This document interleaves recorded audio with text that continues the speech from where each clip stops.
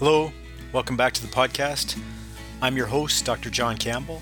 I'm a professor and a veterinarian here at the Western College of Veterinary Medicine at the University of Saskatchewan.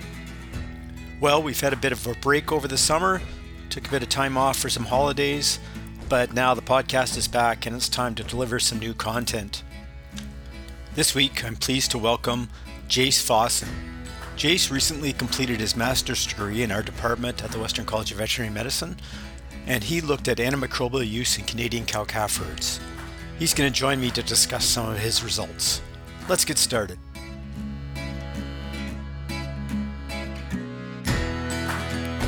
Hi, Jayce. Welcome to the podcast. It's great to have you here. Before we get into our topic for today, maybe I'll have you just introduce yourself to the listeners and tell us a little bit about your background and what you're doing these days. So, hi, John. Thanks for having me. I really appreciate being able to come on and talk. I'm currently the coordinator for the Canadian Cow-Calf Health and Productivity Enhancement Network. Prior to this position, I completed a master's science degree at the Western College of Veterinary Medicine under the supervision of Dr. Cheryl Waldner.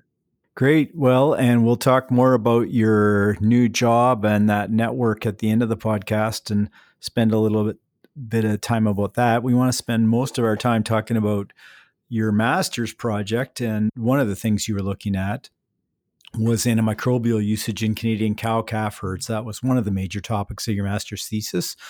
So maybe first of all, can we talk about why it's even important to get a handle on how calf producers are currently using antimicrobials or antibiotics? Yep. So antimicrobial use is oversight on antimicrobial use is increasing in both human and veterinary medicine. So careful use of antimicrobials is important to reduce the development of antimicrobial resistance. And antimicrobial resistance poses a threat to both the health of livestock and people. Cow-calf herds kind of fall into an interesting category in research and are not currently included in the federal antimicrobial use surveillance program. Across Canada, there are approximately 54,000 cow-calf operations, making them the most numerous livestock operation type in the country and impacting the greatest number of farm families. The cow-calf sector is an important starting point in the beef supply chain, supplying backgrounders and feedlots, as well as beef directly entering the food chain through the sale of cull cows and bulls. Surveillance and on-farm research about antimicrobial use also provides critical information to producers, veterinarians, and industry leaders to inform the management of various disease risks and enhance animal health and welfare.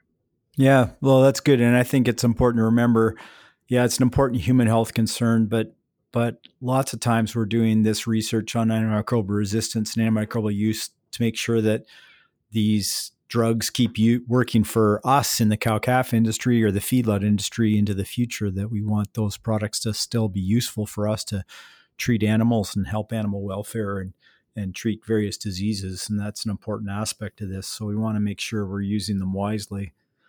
Let's start by talking about the herds you had involved in your study. Where did they come from and how did you get your information from them about what drugs they were using? So we had 148 herds from across Canada provide antimicrobial use data to us. So of those herds, 98 came from Western Canada and the provinces of BC, Alberta, Saskatchewan, and Manitoba. And then we had 48 herds from the east, the provinces of Ontario, Quebec, Nova Scotia, and New Brunswick provide us with antimicrobial use data.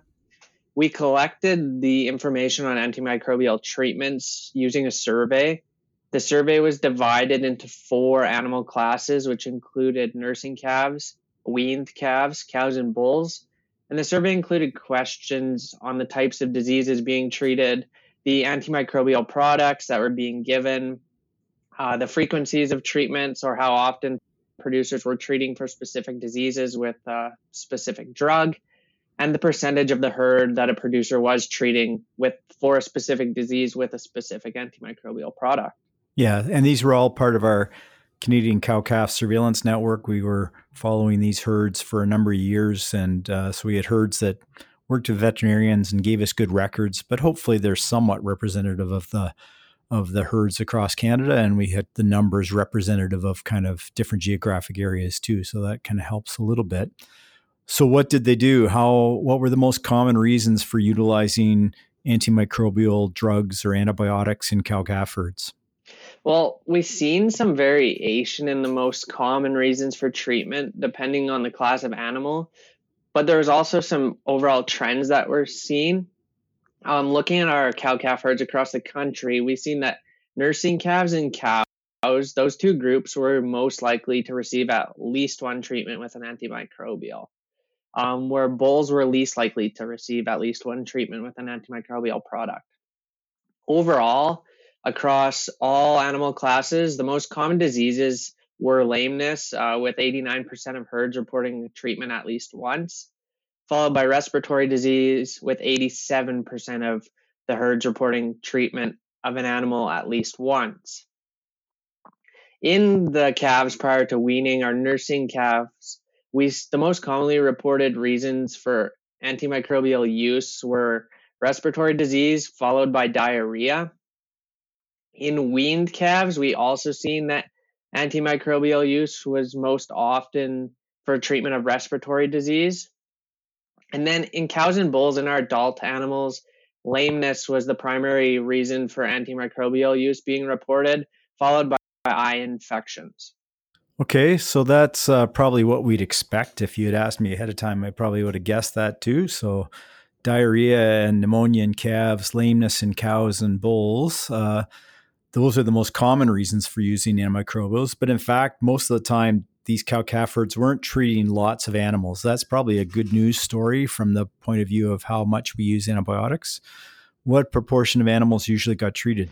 Well, you got that right on the good news story for the not treating a lot of animals. Most herds actually reported treatment of very few animals, and this is a really important story for industry to tell.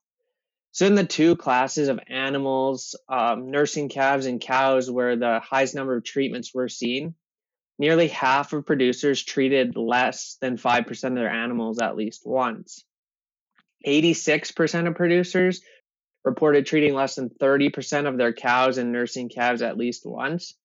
And only 8% of herds treated more than 30% of nursing cows and calves at least once out of those two categories. So what this means, and this is why it's so important to get the story out there, is that in actuality, very few animals in a cow-calf herd are receiving an antimicrobial. And the use of antimicrobials is restricted to animals which are exhibiting signs of an illness in almost all those herds. Yeah, that is good news, and it's nice to make sure that we get that information out there so the industry can talk about it and sort of say, hey, we're using these fairly wisely.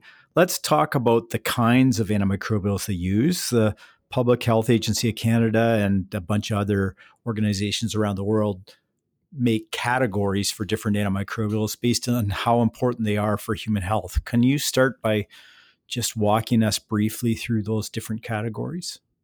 Yep. So Health Canada's veterinary drug director, they've categorized veterinary antimicrobials based on their importance to human health and then the availability of alternative human drugs. So those antimicrobials which are critical for treatment of infections or disease in people, or those for which there are few alternatives, they fall into the higher categories, which I'll go through here. So, like I mentioned, there's four primary categories which they have broken up veterinary antimicrobials into. So, category one antimicrobials, those are very high importance to human health. So, those are the antimicrobials which are used for treating very serious human infection. Maybe there's very limited or no alternative drugs available for treatment in humans. Moving into category two, these antimicrobials are considered of high importance to human health, so maybe not as critical for human medicine. Maybe there's some more alternatives available. In category three, these are antimicrobials considered of medium importance to human health. And then category four, antimicrobials are considered of low importance to human health. And in the veterinary side, typically include ionophores.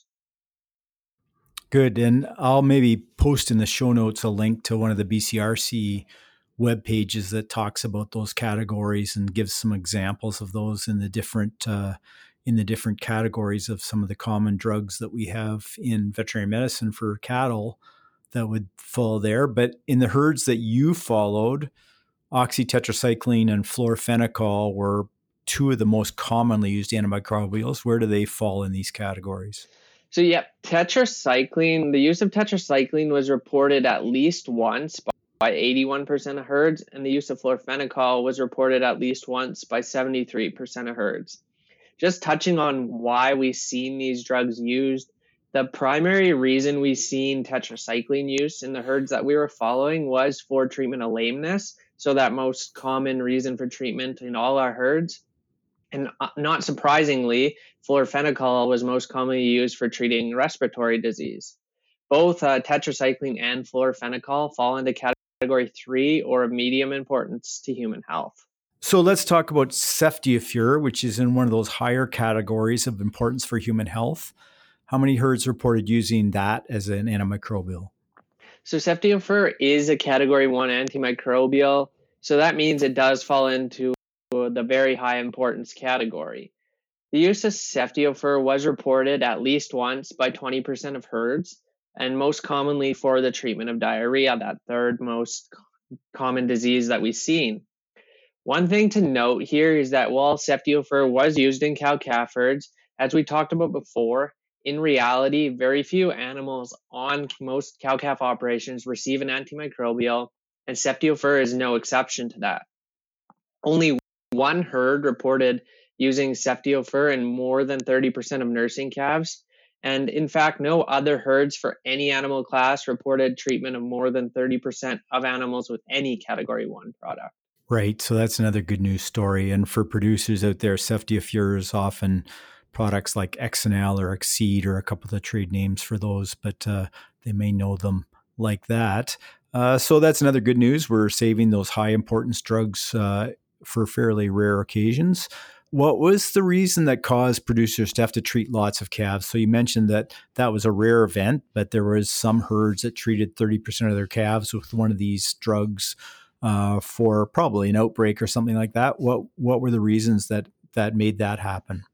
So there are a few reasons that producers reported treating a significant number of calves. And before weaning in those nursing calves, a small number of producers reported treating more than 30% of nursing calves for naval infections, diarrhea, and respiratory disease. Depending on the operation, it might have been one disease or a couple. In calves post weaning, we saw the treatment of more than 30% of animals for respiratory disease, and in a few herds for eye diseases or eye infections. Okay, and sometimes in rare occasions we use antimicrobials for disease prevention. So mass treatment of animals where we treat a whole bunch of animals to try to prevent them from getting sick. That's maybe not as common in the cow-calf industry, but how often did owners report doing that sort of technique and why? So the use of antimicrobials for disease prevention, as you mentioned, is uncommon in cow-calf herds, especially when comparing cow-calf to other sectors of the beef industry. But for disease prevention, we've seen category 4 antimicrobials or those of low importance, products such as monensin, with used by approximately 14% of herds.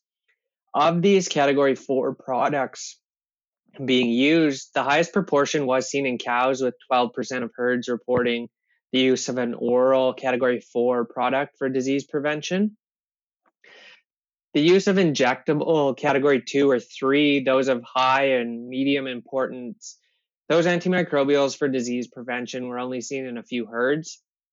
Category 2 drugs were used for disease prevention by 9% of herds, while category 3 drugs were used for disease prevention by 12% of herds. The most common reasons for the use of injectable antimicrobials, so those category 2 and 3 drugs for disease prevention, was prevention of respiratory disease, which is something we commonly see in the feedlot, as well as diarrhea. Well, let's switch gears and talk about a related subject, and it's a little more controversial perhaps, remote drug delivery. So there's a variety of ways that we could administer drugs like antimicrobials to animals without having to catch and restrain them. So those are things like dart guns, crossbows, pole syringes. And you asked some questions about that in your study. How commonly are they being used by cow calf producers? So just over half of the herds we looked at, of 148 herds, reported using a remote delivery system at least one time. The use of remote delivery systems was a bit more popular in Western Canada compared to East, and this is likely because of the differences in management, size of the operations, land bases, etc. The use of dart guns was the most popular, with nearly half of the herds reporting the use of remote delivery using a dart gun. But one thing to note on this is nearly all dart gun use was seen in Western Canada. There was actually only 2 herds in the East that reported the use of a dart gun. Crossbows were the second most common method for remote delivery, followed by pole syringes. And then we've seen a few other methods such as roping and restraint for drug administration that were also used when no facilities were available or no other remote delivery devices were available, but not very often. Just going back to our good news messages and keeping in mind that low overall use of antimicrobials, the frequency of dart gun use to deliver treatments was also low. Half of the producers reported using dart guns to deliver less than 10% of all their treatments on their cow-calf operation. Yeah, that is good news. There's some drawbacks associated with those type of remote delivery devices. Obviously, there's situations where there may be no other choice, or it may be difficult to restrain an animal and deliver a treatment. And so I can see the welfare advantages of maybe getting an animal treated when you can't restrain it any other way. And especially somebody like me, I'm not a good roper, header, or healer, and I'm not going to be able to restrain that animal without getting it to some sort of chute or some sort of treatment facility. But what are the drawbacks associated with those remote delivery devices? Why do we want to minimize their use when we can? So one important challenge, or I would say maybe even the biggest challenge of remote delivery devices, stems from concerns, and where the controversy comes from would be concerns over the types of antimicrobials typically given in a remote delivery system. So generally, these devices restrict the amount of product that can be delivered, with many of the most common dart guns and the most popular remote delivery system we've seen limiting the amount of antimicrobial product to 10 milliliters or 10 cc's. So delivering more than one dart, or trying to get 2 darts in a cow to get the appropriate amount of antimicrobial delivered, can be quite challenging. So this volume limit restricts the drugs that can be effectively delivered using a remote delivery system. This reduction in treatment options and the limited volume generally forces producers to move towards new lower volume antimicrobials such as macrolides. And with these macrolides, there are concerns regarding the development and the rise of macrolide resistance. This macrolide resistance is of particular concern because these drugs are category 2 antimicrobials, so they are of high importance to human health. And macrolides are also a very important drug for the management of respiratory disease in the feedlot industry. And when we were talking about mass treatments, that's macrolides are typically what we see used in the feedlot sector for controlling respiratory disease on arrival. Yeah, that's a good point. So we have to use antibiotics. Maybe we're treating a lameness on pasture and we can't get enough penicillin or oxytetracycline into one of these dart syringes. So now we have to use a lower volume product, and that might be a macrolide or some other antibiotic that has a much lower volume, and it's maybe not the best choice for that therapy. It'll probably work, but we could use something something less important to human health in those sort of situations. And I guess there's some other problems with darts, sometimes break off. And so you can have needles left in the meat, which would be a major problem. And in some cases, we're delivering these products intramuscularly. There's a fair bit of force behind some of these things, and it can cause some muscle damage. And some of these products are really designed for subcutaneous use and not for intramuscular administration. And we're changing the route of administration, which can cause some other issues. So there are some drawbacks, and we probably should be limiting our use of these remote delivery things to those situations where we just can't treat the animal in any other fashion. If there is an option to bring it into a chute or find some other way to treat it, then we probably should try to do that. So yeah, it's interesting to get some numbers on that and find out how much is happening. And it's good that it's a relatively small proportion of the total treatments. Let's talk about, and you mentioned this a little bit with the dart guns, but were there big differences in sort of antimicrobial use between Eastern and Western Canada? You mentioned there's obvious differences in management between the two places. Did we see huge differences between the two regions? So as I mentioned, and as you just brought up, we did see the differences in dart gun use between Eastern and Western Canada, with almost all of the dart gun use being in Western Canada. We also did see some differences in the percentage of herds treating specific animal classes.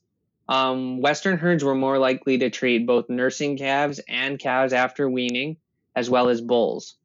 So when we're looking at the specific diseases, a higher proportion of Western herds reported treating nursing calves for respiratory disease compared to Eastern herds.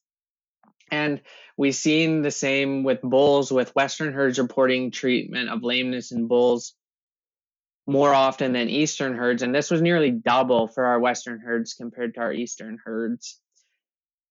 In terms of antimicrobial products used, we've seen category 2 macrolides such as tilmycosin and tulathromycin, so Micotil and Draxin, were more often used in Western herds compared to Eastern herds, as were penicillin-based products.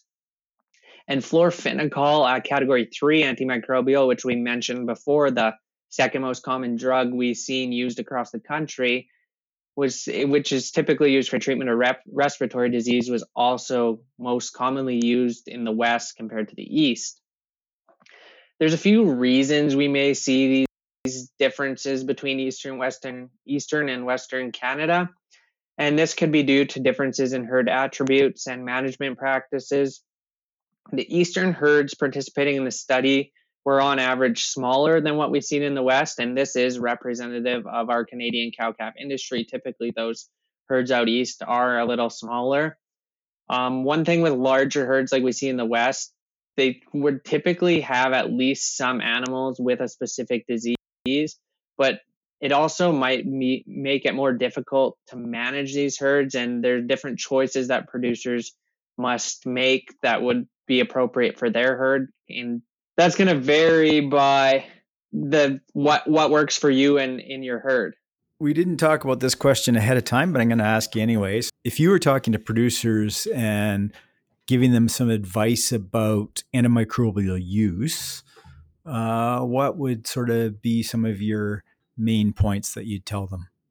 So I guess if I was, the one thing I would want to emphasize to producers is, at the current time, from what we've seen, the cow-calf industry has a good story to tell, and it's important to keep that good story going. So when we're talking about antimicrobial use, make sure that you're using the appropriate antimicrobials. Make sure you're delivering an antimicrobial product to an animal when it is sick, not if we don't need to do mass treatments. That's ideal, especially in our cow-calf herds. As those calves move through the production cycle, we want them to be able to respond to antimicrobials in case they come up ill further down the line.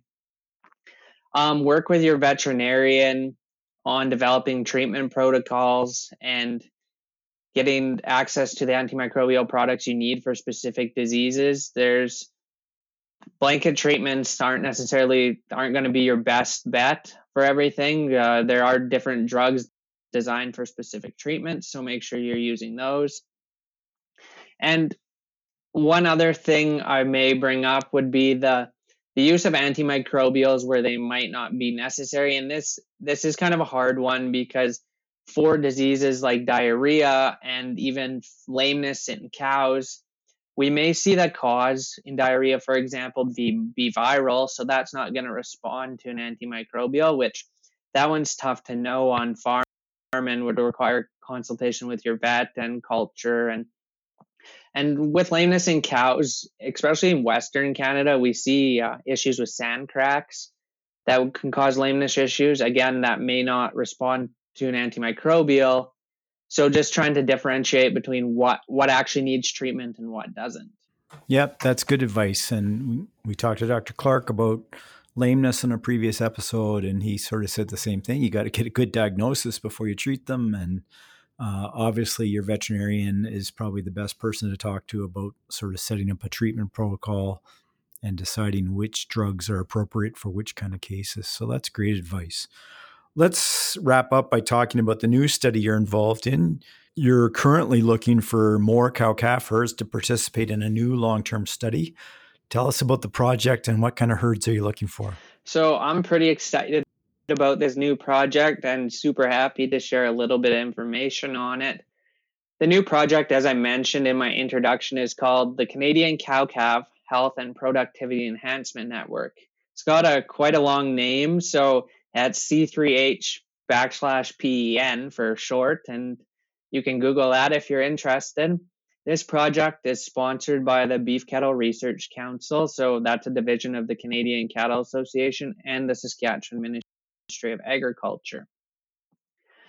This project builds on the work led by you, Dr. Cheryl Waldner, and other researchers as part of the Western Canadian Cow-Calf Surveillance Network and the Canadian Cow-Calf Surveillance Network, which you mentioned, which is where the data for this antimicrobial use information came from.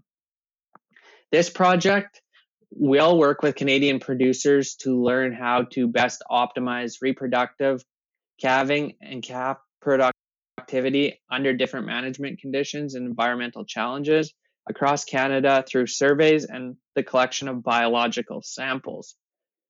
So as you've hinted at a couple times and as I've mentioned, there are a variety of management styles for cow-calf herds in Canada. One size does not fit all in this case, and every operation is different depending on your availability, your facilities, your land base, etc.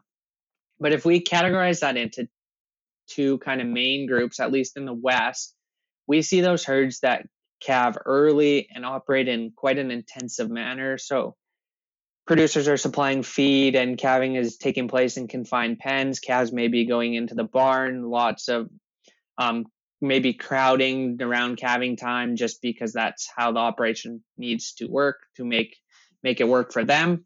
We also see those herds that operate in a more extensive manner. So they take advantage of extended grazing. Typically, they're calving later in the spring on grass, stockpiled grass or fresh grass. And compared to those intensive herds, we see relatively fewer interventions in the herd. So fewer interventions with calving, fewer interventions with feed supplied. In Eastern Canada, we have herds that are also using a variety of management styles, but relatively are intensive for most of the year, typically raised in confinement. Some herds may even be raised indoors. So the goal of this project we're trying to develop some benchmarks and best management practices for the different types of operations we see in Canada, and we're looking for herds from each of the management styles I mentioned. So from Western Canada, we're looking for early calving, intensively managed herds, as well as those later calving, extensively managed herds. We're also seeking herds from Eastern Canada, and like I said, those typically different management compared to herds in the West. This new project gives producers an opportunity to share their experiences with other producers as well as promote the beef industry. So the data we collect from you can share what works, what doesn't work, what you've learned over the years and how that's improved your operation. This gives you the opportunity to share that with other producers to hopefully improve the cow-calf industry overall. We're going to begin recruiting producers this fall. There are a few requirements for the project. So first, the producer should have at least 30 calving cows. Secondly, a producer needs access to email. Third, producers interested should have a working relationship with a veterinarian, which is pretty common in today's world, especially with the antimicrobial regulations. Most cow-calf producers already have that working relationship. And finally, producers should maintain basic production records, such as calving records. Okay, so if there's producers out there that are listening to this and they're interested in participating, how do they get a hold of you? So producers interested in the research network can reach out to me. If you're looking for more information, you can get a hold of me on the phone at 306-966-7870, or you can email the network at c3h.pen@usask.ca. Okay, well, I'll put that email and your phone number in the show notes and make sure that's available for producers. And you're looking for producers all across Canada, basically right now, not just Western Canada, but Eastern Canada as well, right? Yep. We're looking for producers from across the country, from basically any sort of management system. So great. Well, it'll be a great project, I'm sure, and we'll get more good information like you had in your master's project. So thank you, Jayce, for talking with us today, and really appreciate you giving us all this new information that you accumulated in your research project. Thanks a lot. Thanks for having me. That's our show for this week. Thanks to all of you for listening, and thanks again to my guest, Jayce Fossen. Thanks as always to our sponsors, the Alberta Beef Producers and the Beef Cattle Research Council. Take care till next time.